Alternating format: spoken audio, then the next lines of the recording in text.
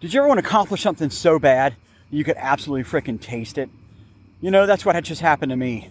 I just set my third fastest 5-mile run ever. Here it is at 8:30 at night. It's dark. But you know what? I got to take a video of this because I'm just so freaking stoked about it. I could taste this, right? I could taste it so bad. I've been waiting for a long time to get back to where I'm at right now. And I finally made it tonight. I am really where I just wanted to be, you know.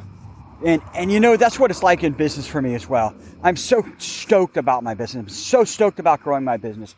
And if you're not feeling that way, then you're missing out on the boat. You should be absolutely freaking stoked.